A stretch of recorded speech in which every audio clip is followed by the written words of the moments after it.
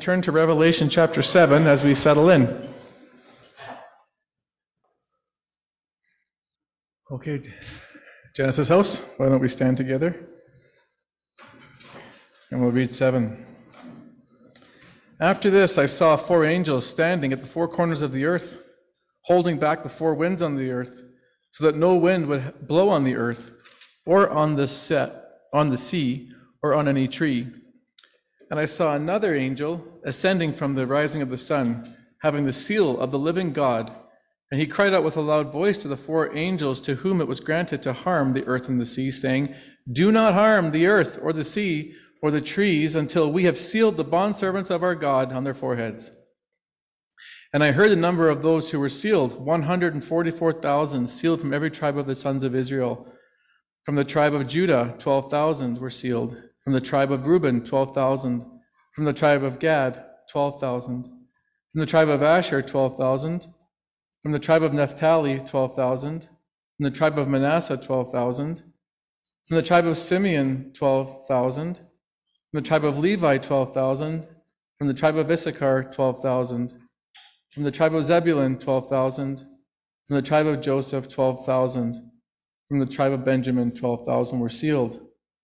After these things I looked, and behold, a great multitude which no one could count, from every nation and all the tribes and peoples and tongues, standing before the throne and before the Lamb, clothed in white robes, and palm branches were in their hands, and they cried out with a loud voice, saying, "Salvation to our God who sits on the throne and to the Lamb." And all the angels were standing around the throne and around the elders and the 4 living creatures, and they fell on their faces before the throne and worshiped God, saying, "Amen, blessing and glory and wisdom and thanksgiving and honor and power and might be to our God forever and ever. Amen." Then one of the elders answered, saying to me, "Well, these who are clothed in the white robes, who are they and where have they come from?" And I said to him, "My Lord, you know." And he said to me, "These are the ones who come out of the great tribulation, and they have washed their robes and made them white in the blood of the Lamb. For this reason they are before the throne of God, and they serve him day and night in his temple. And he who sits on the throne will spread his tabernacle over them.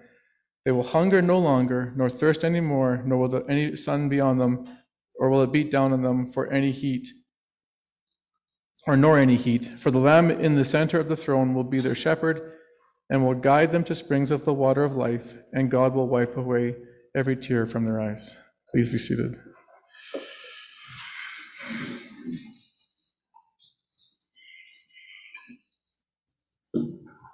Last week, at the end of chapter 6, we ended with a really important question. It was found in verse 17, I should say, and it came from the unbelieving world at the time of Christ's return. And the question from them was this: when Christ comes to judge and bring his wrath, who will be able to stand? And the unbelieving community, the world at that time, saw themselves as being hopeless.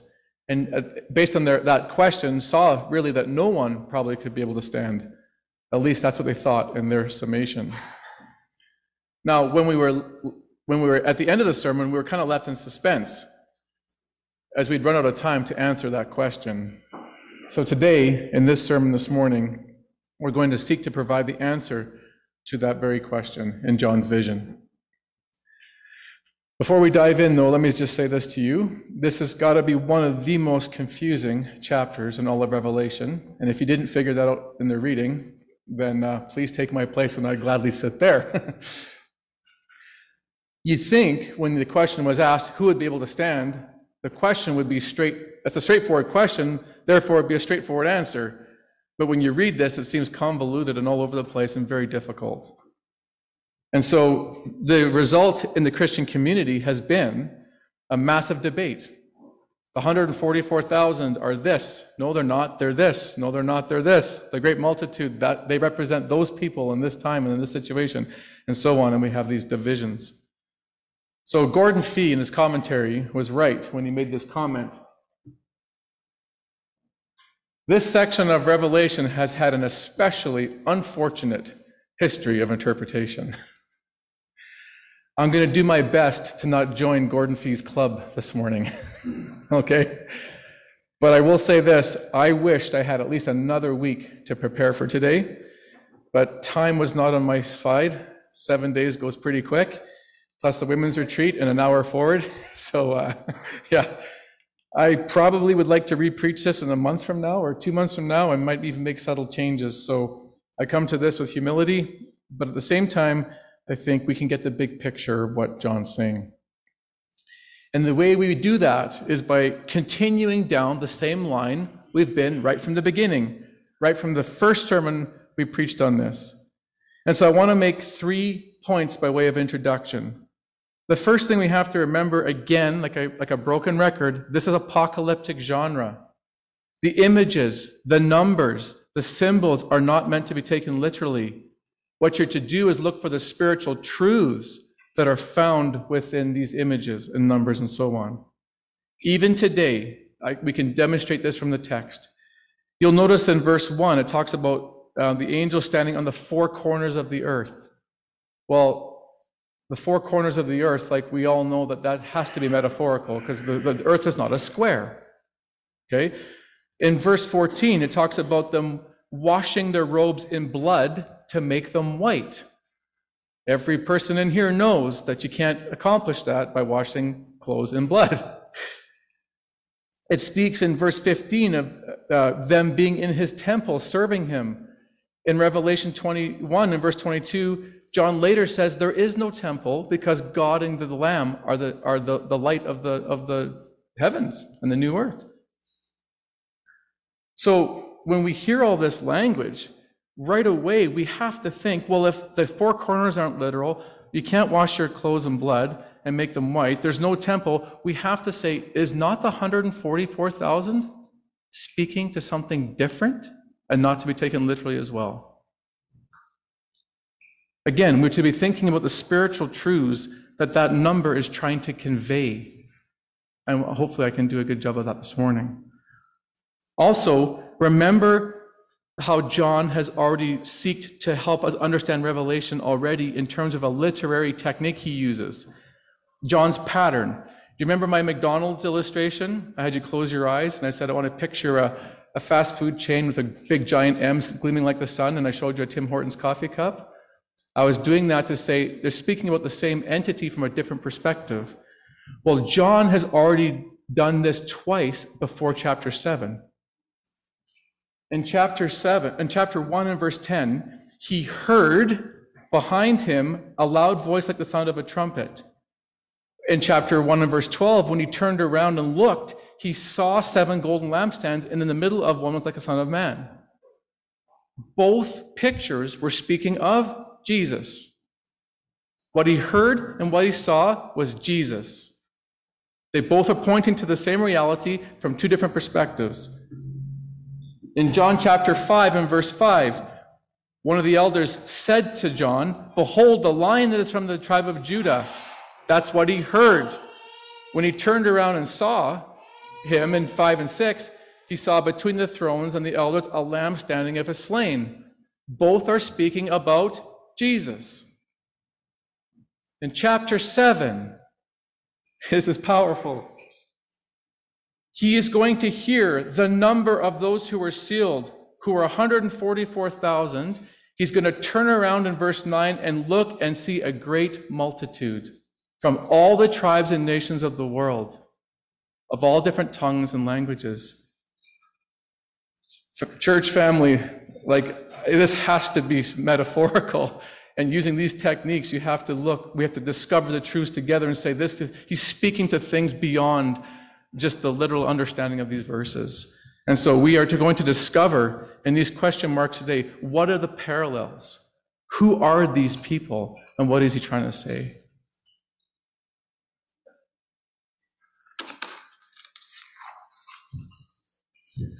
The third thing I want to say by way of introduction is that to remember again and again and again, you have to first look at the first century lens before you come to Okotoks. Apply everything in Revelation through their eyes and their circumstances before you come to ours. This way you get yourself in way less trouble when understanding the letter. It wasn't originally written for us. It was to them facing specific issues and problems. And because of their relationship with Jesus, they were being battered and beat down by the Roman Empire. Chapter 7, then, is written to provide assurance and comfort to those believers, knowing that God was going to stand victorious on their behalf, and as a result of his victory for them, they would be able to be in God's presence. This chapter is about assuring them, bringing comfort to them. To fail to recognize that also puts us on the wrong foot when coming to understanding this chapter. Okay, so let's dive in. Let's read verse 1 through 3. After this, I saw 4 angels standing at the 4 corners of the earth, holding back the 4 winds of the earth, so that no wind would blow on the earth or on the sea or on any tree. And I saw another angel ascending from the rising of the sun, having the seal of the living God, and he cried out with a loud voice to the 4 angels to whom it was granted to harm the earth and the sea, saying, "Do not harm the earth or the sea or the trees until we have sealed the bondservants of our God on their foreheads." In the opening vision, we're introduced here to 4 angels standing on 4 corners, holding back 4 winds. Again, we're not to see this as being a literal understanding.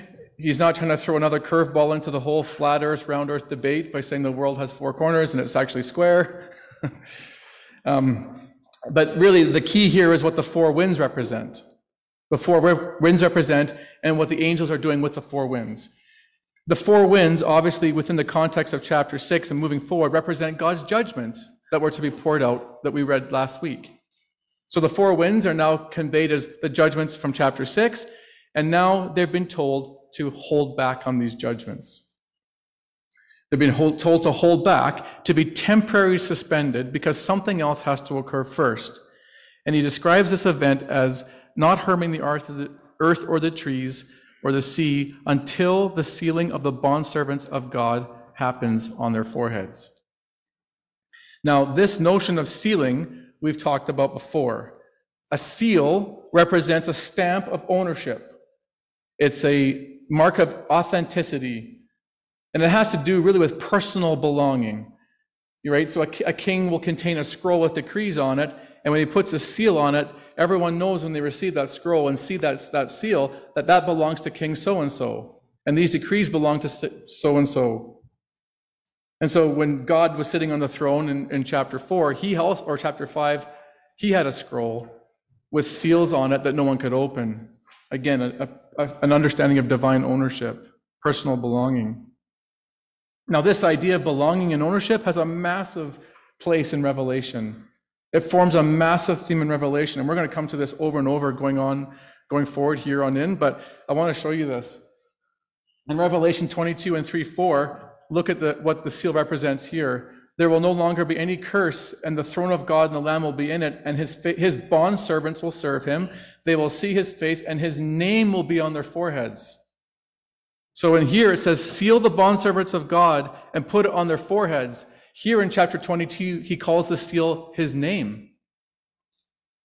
14:1 and 2, the 144,000 appear again.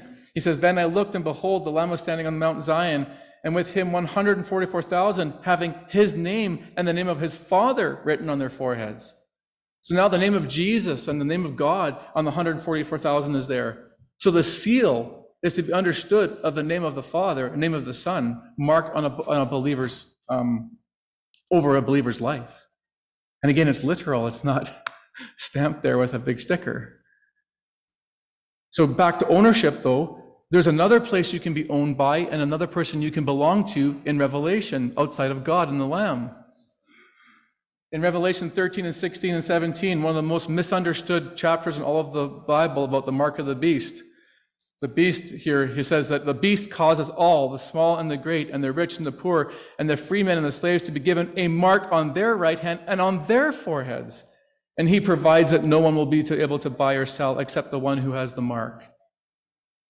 So again, start thinking differently about Revelation 13. We don't expect believers to have a mark with Jesus written on our foreheads, do we? So we will not have the mark of the beast written on our foreheads either, or on our right hand. It has to do with who you belong to, who owns you, where does your allegiance lie? Who do you serve? Where do you line up with in life and beliefs? Who marks your identity? Is it in Christ or is it in the world? That's the understanding from Revelation.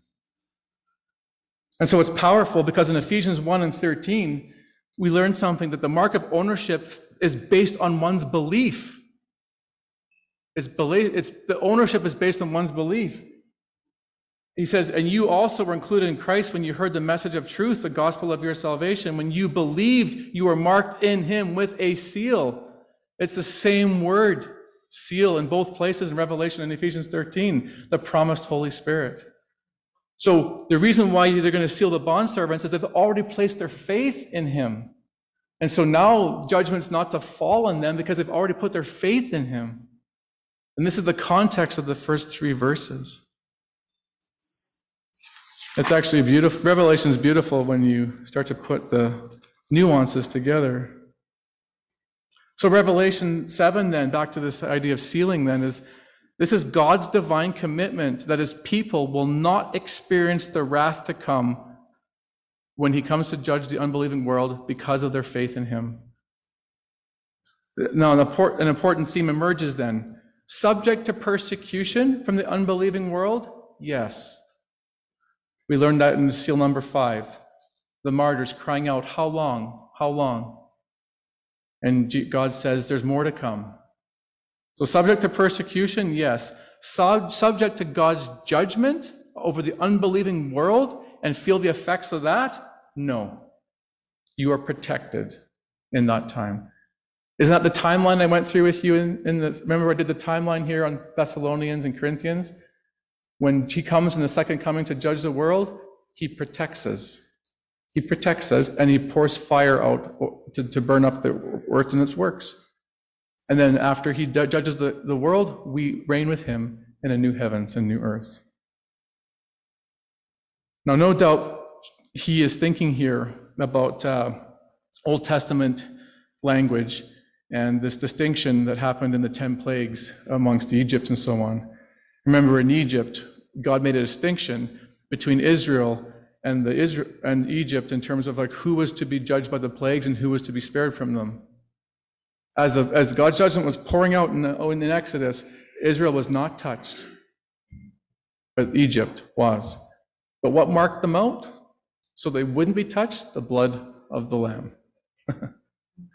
The blood of the Lamb. By faith, they applied the blood, not touched by God's judgment. Everyone else is on this earth. Now we go to Revelation. I will seal the bondservants of God.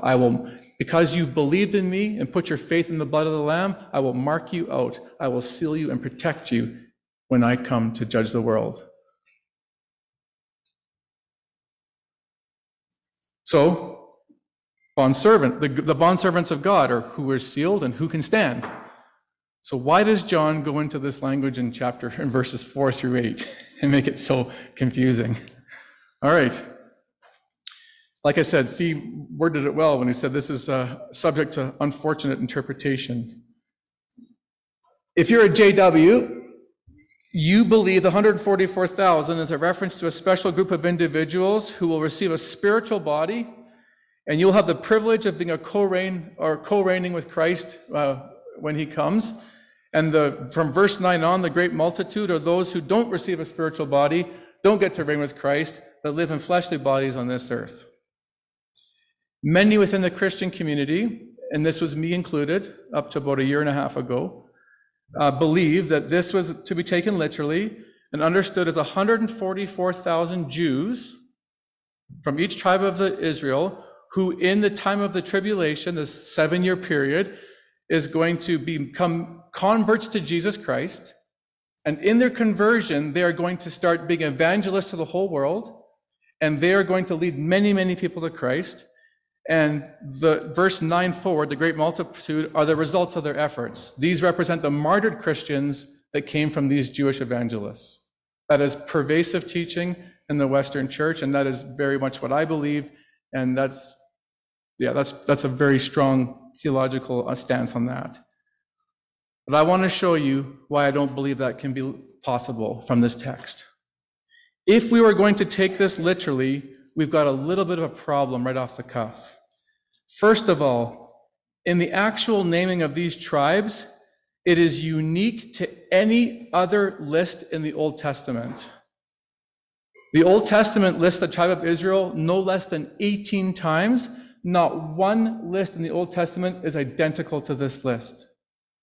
What's the difference? There are tribes missing here and tribes added here that aren't in the Old Testament. Most notably, actually, let me show you, before we get into this, the typical list. Reuben, Simeon, Asher, Dan, Ephraim, Gad, Issachar, Manasseh, Naphtali, Zebulun, Judah, and Benjamin. Those are the typical 12. They're the ones that got the land when they went into Canaan. Let's look at our list now in Revelation. You'll notice that the tribe of Dan is completely missing in our list. He's not there. You'll also notice that Ephraim is completely missing. He's not there. Instead, Joseph, his father, is standing in his place. So two tribes are completely vacant from the list. And the key there, it says in verse 4, he's going to seal 12,000 from every tribe. Every tribe. And yet 2 are missing. So right off the cuff, you're to be thinking, what the heck is going on here? Right? If you believe it to be literal Jews from 12,000 from each tribe, you've got a problem right off the cuff. Third issue, or another issue I should say, is that Judah heads the list. Judah heads the list. He's first on the docket. No other place in the Old Testament that I could find does Judah head the list. Reuben does, the oldest brother. So John is making you think, why Judah? Why is he at the front? Now, I'm going to give you a suggestion. I don't know for sure, but I'm going to give him a suggestion, and I might change again a little bit or add a nuance to it in the future. But here's what I would say. Actually, you know what? Well, I'll just say it now. Jesus, we know in chapter 5, verse 5, is from the Lion of Judah.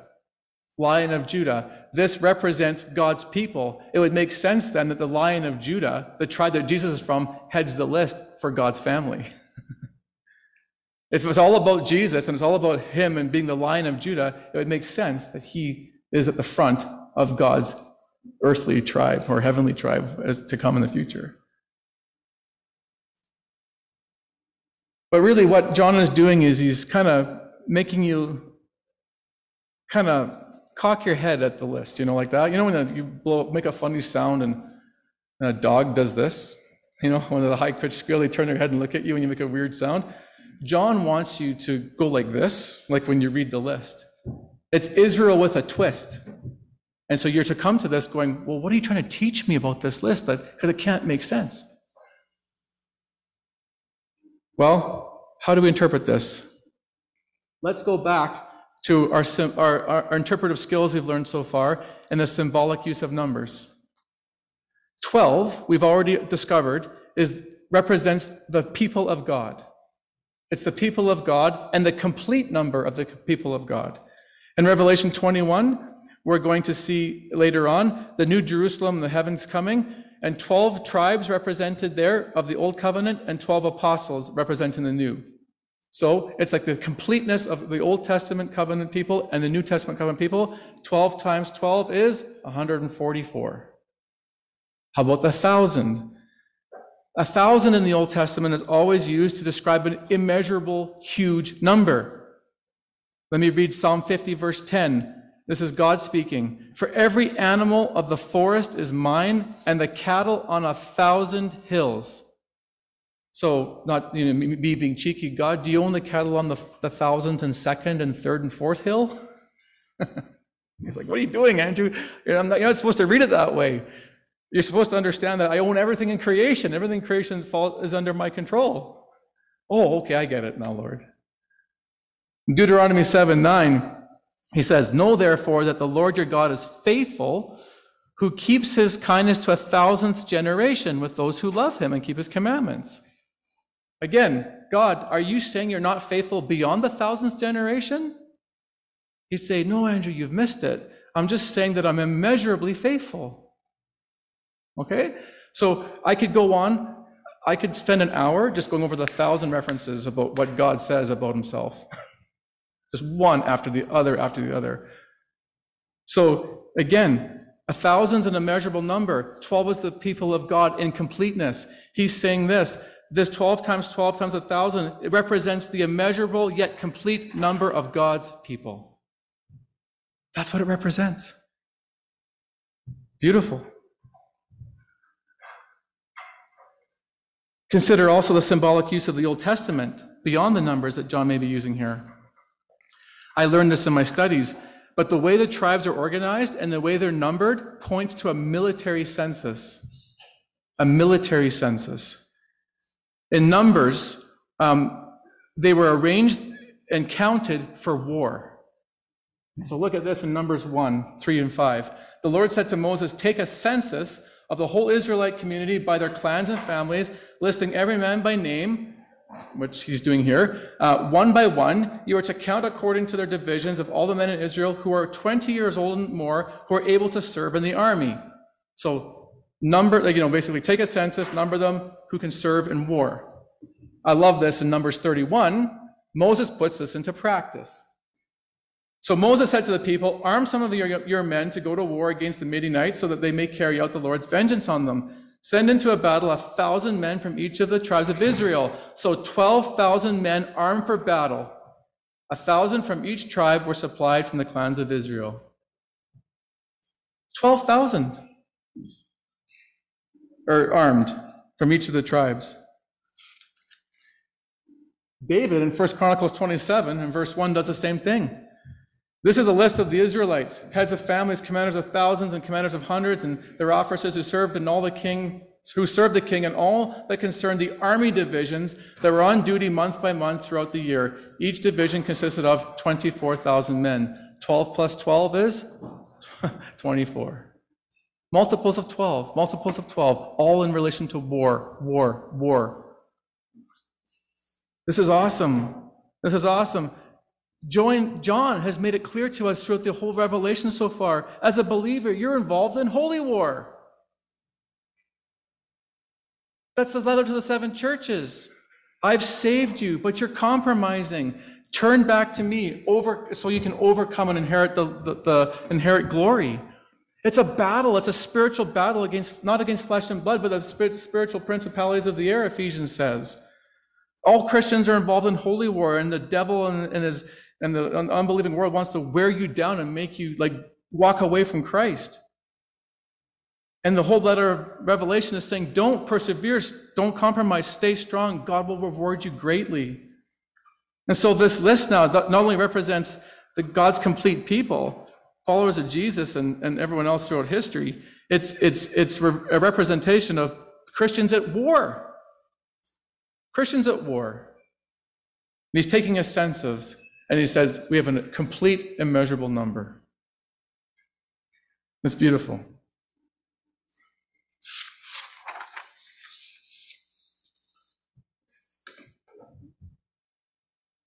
So, what we have here in the first panel, if you will, we've heard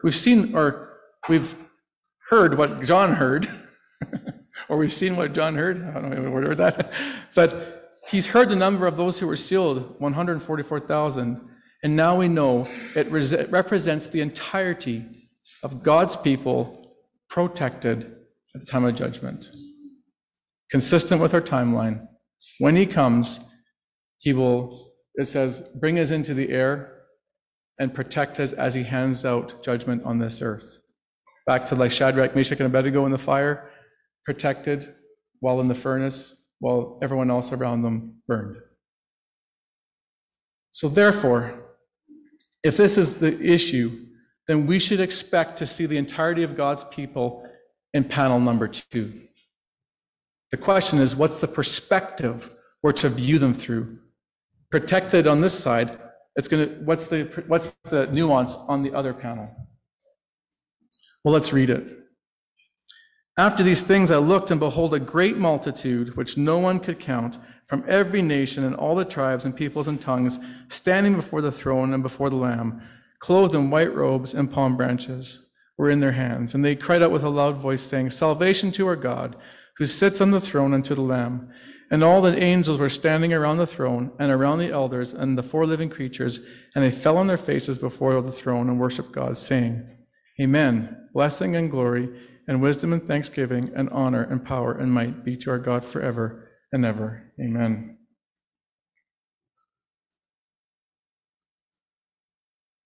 This panel clearly reinforces everything we've just learned. It has to do, once again, with the complete number of God's people. And the number here, he says, is immeasurable, a great multitude which no one can count. And again, in terms of being beyond the tribes of Israel, very clear. He says they came from every nation and from all peoples and tongues, and they're all standing before the throne. John is telling us here, friends, it's not two different groups of people, it's the same group of people from different perspectives. And I love the picture here. They're standing in the presence of Jesus, clothed in victory. The white robes we've seen before in Sardis in chapter 3 and verse 5.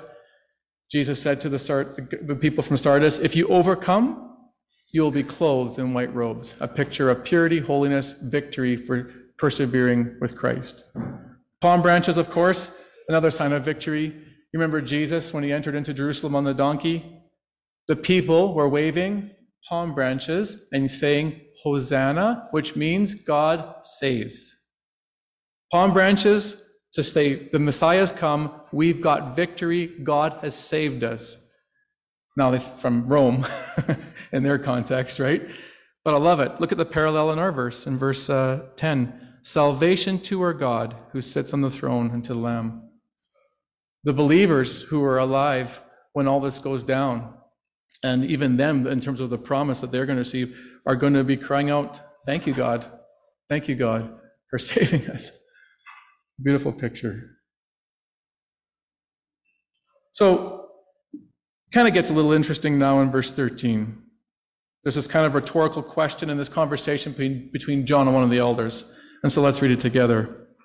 Then one of the elders answered, saying to me, these who are clothed in the white robes, who are they and where have they come from? And I said to him, my Lord, you know. And he said to me, those are the ones who come out of the great tribulation, and they have washed their robes and made them white in the blood of the Lamb.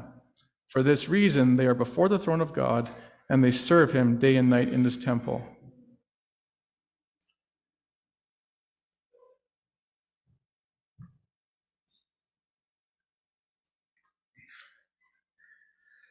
This section of scripture made me scratch my head for a few days. And so this is the part that I may have to revisit in later dates. But let me try to see if I can explain it the way I understand it now, and again, capture the big picture if I miss the small nuances. When the elder, of course, sees this great multitude, and from every nation and tribes, and dressed in white, he asks a rhetorical question, like, who are these people, right? And John says, well, the elder actually knows the answer to the question. But he describes them as coming out of the Great Tribulation. The Great Tribulation. Now, again, this is subject to much debate as to what this is referring to. But if you remember in chapter 6 and verse 17, we can get the timing of this. When they ask the question, who is able to stand? This was occurring at the second coming of Jesus when he was pouring wrath in this world. So the Great Tribulation then is most likely then, or must be, I should say, is a reference to the time just before the coming of Christ. Just before the coming of Christ. Now, how long this time is not mentioned here. But we know it's a time that has to exist before Jesus comes back, because they've come out of it. But what's important about this is the reference to them coming out of it. You see, prior to this, I believed that everyone in this list who came out of the tribulation was martyred. But that can't be the case. If God's protected them and sealed them from facing his wrath, how did they come out of the Great Tribulation? Not through martyrdom. They come out because God's judging the world now. They come out because they're protected by him, and they come out because of God's rescue. God rescues them. That's the 1 Thessalonians 4. He's going to come He will, like a voice, like a trumpet, and we will rise and come and be with him in the air. The dead first and the alive second. So in terms of coming out of the tribulation, you don't come out of it by dying. You come out of it because of God's rescue. Your life is preserved to this whole passage. Who will be able to stand? We will.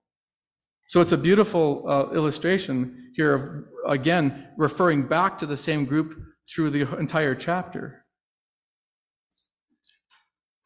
And so what's the most important, I think, for us here, though, is the reason for why they can stand before God and why they come out of it.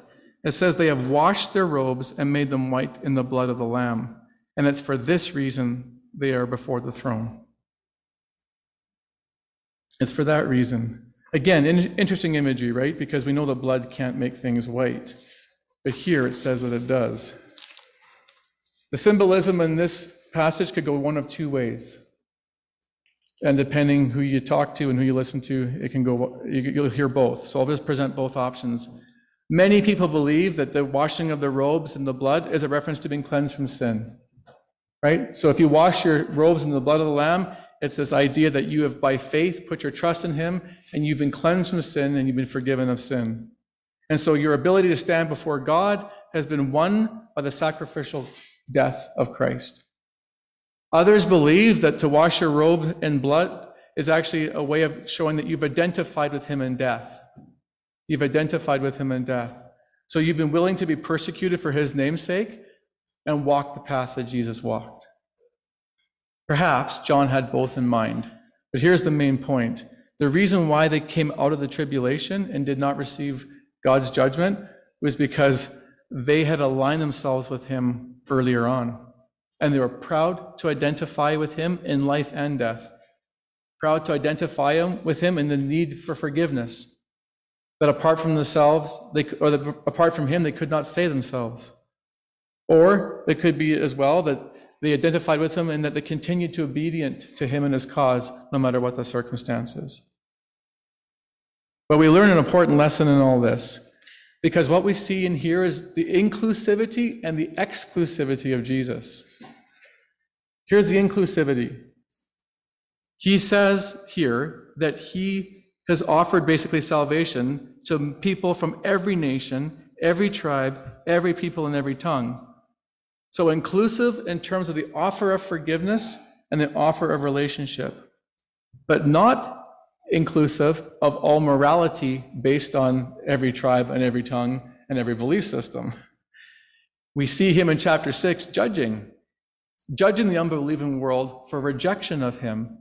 And the reason why they came out of the tribulation, these believers, is because they identified with him in his way of life, in his morality, and his belief systems. So again, in our culture today, we've got this all messed up, especially the Western church is kind of compromising a lot in these areas, where we believe that inclusivity means acceptance of everyone based on their beliefs as well, and any lifestyle they choose to adopt. That's not the message of the gospel. Jesus died because he was exclusive of all religious beliefs and ideas of morality. He was put on the cross because he actually towed a hard line in terms of what is truth. And so this is, I think, an important thing not to miss from here. We'll finish with this, though, and say that there were rich rewards. There were rich rewards for those who were willing to identify with Jesus. And we pick these up in 15 and 16.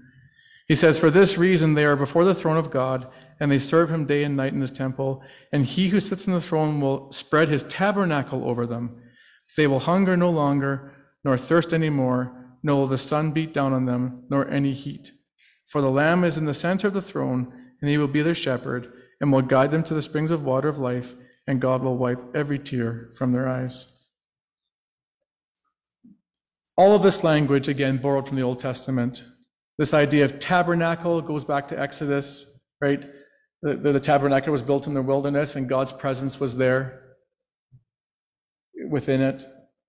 Again, the tabernacle is a symbol of protection and security and presence of God.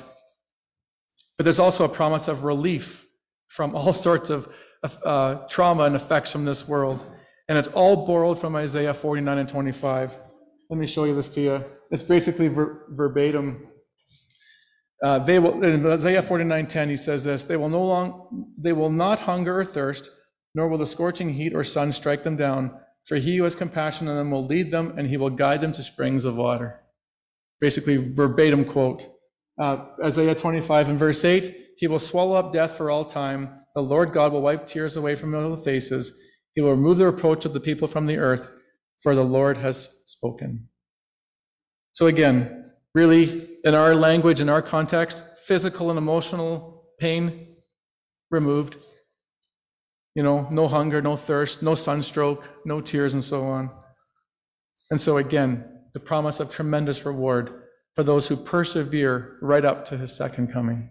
And if we're around when he comes, then God will protect us and rescue us. So let's end with a final slide. If the first thing that God heard, or John heard, was the 144,000, and it represented the entirety of God's people protected, when he saw the great multitude, it represented the entirety of God's people rescued and rewarded. Rescued from the tribulation and rewarded.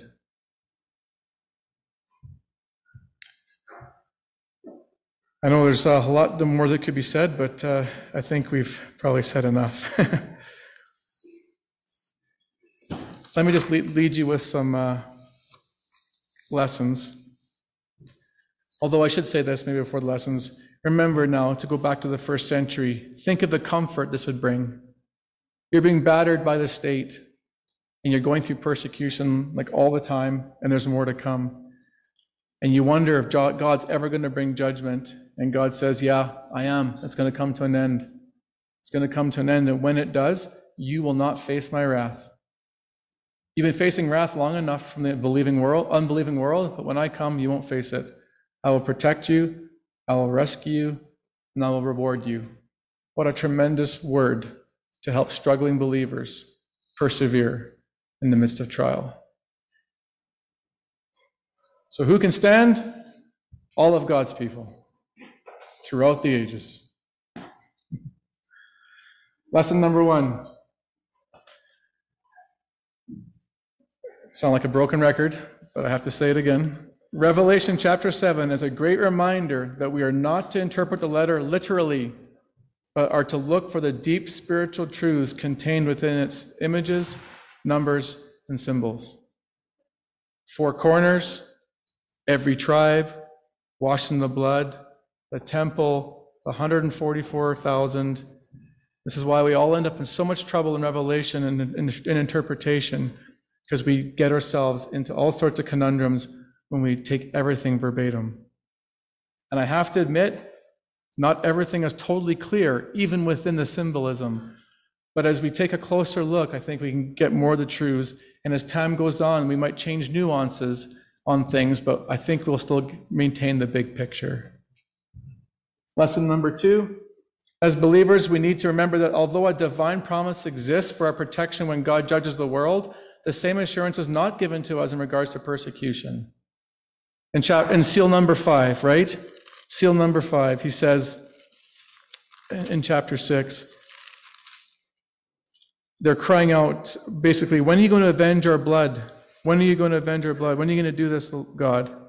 Right? And he says, basically, you're going to have to wait a little longer. There's more to come. There's more to come. And the end scene here is when he comes to judge on the final moments.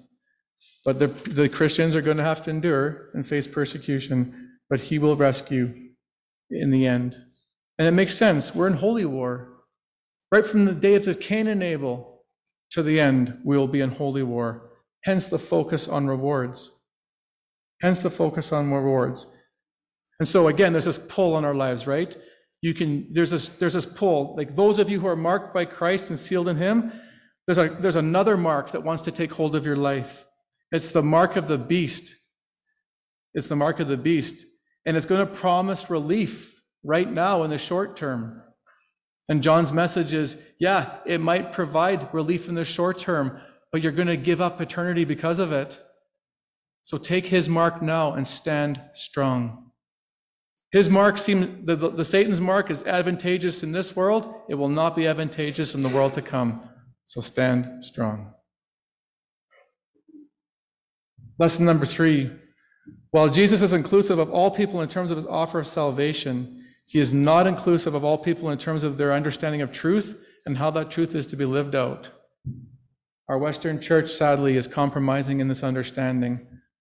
And I have this saying, I don't know if I made it up or I've heard it from somewhere else, but we always have this thing in the church, like, Jesus says, come as you are. But I add a second line to it. He says, come as you are, but not stay as you are. Come as you are and let me change you. We've got work to do. And the way you're living is not thinking like God. And so we've got work to do. Come as you are, and I will change you. You can't stay as you are. You can't come to Genesis House and stay as you are. I can't preach to you and stay as I am. It's not sufficient for the Lord. We've got work to do, but we will be rewarded. Okay, let's pray. Lord, we give you thanks, and your word is so rich, and we can't believe how rich it is until we really dive in and get our hands dirty and our eyes blurry.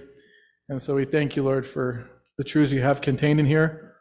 I ask, Lord, that Roger Dueck brought up a really good question. It's a question that I've been struggling with all week, and still aren't fully confident in the answer to that. So I just ask that you could bring me clarity as time goes on and we study this book more. And if there's any unclear things to our church congregation, that you'd also bring things and bring them into focus and make them more clear for them as well. Lord, we're desperate to know your truth and how to apply it. And so when the waters are muddy, it sometimes can be frustrating. So I just ask your Holy Spirit to go ahead of us, guide us, and lead us. Thank you again for this rich portion of Scripture, and may it impact our lives from this day forward. In Christ's name, amen.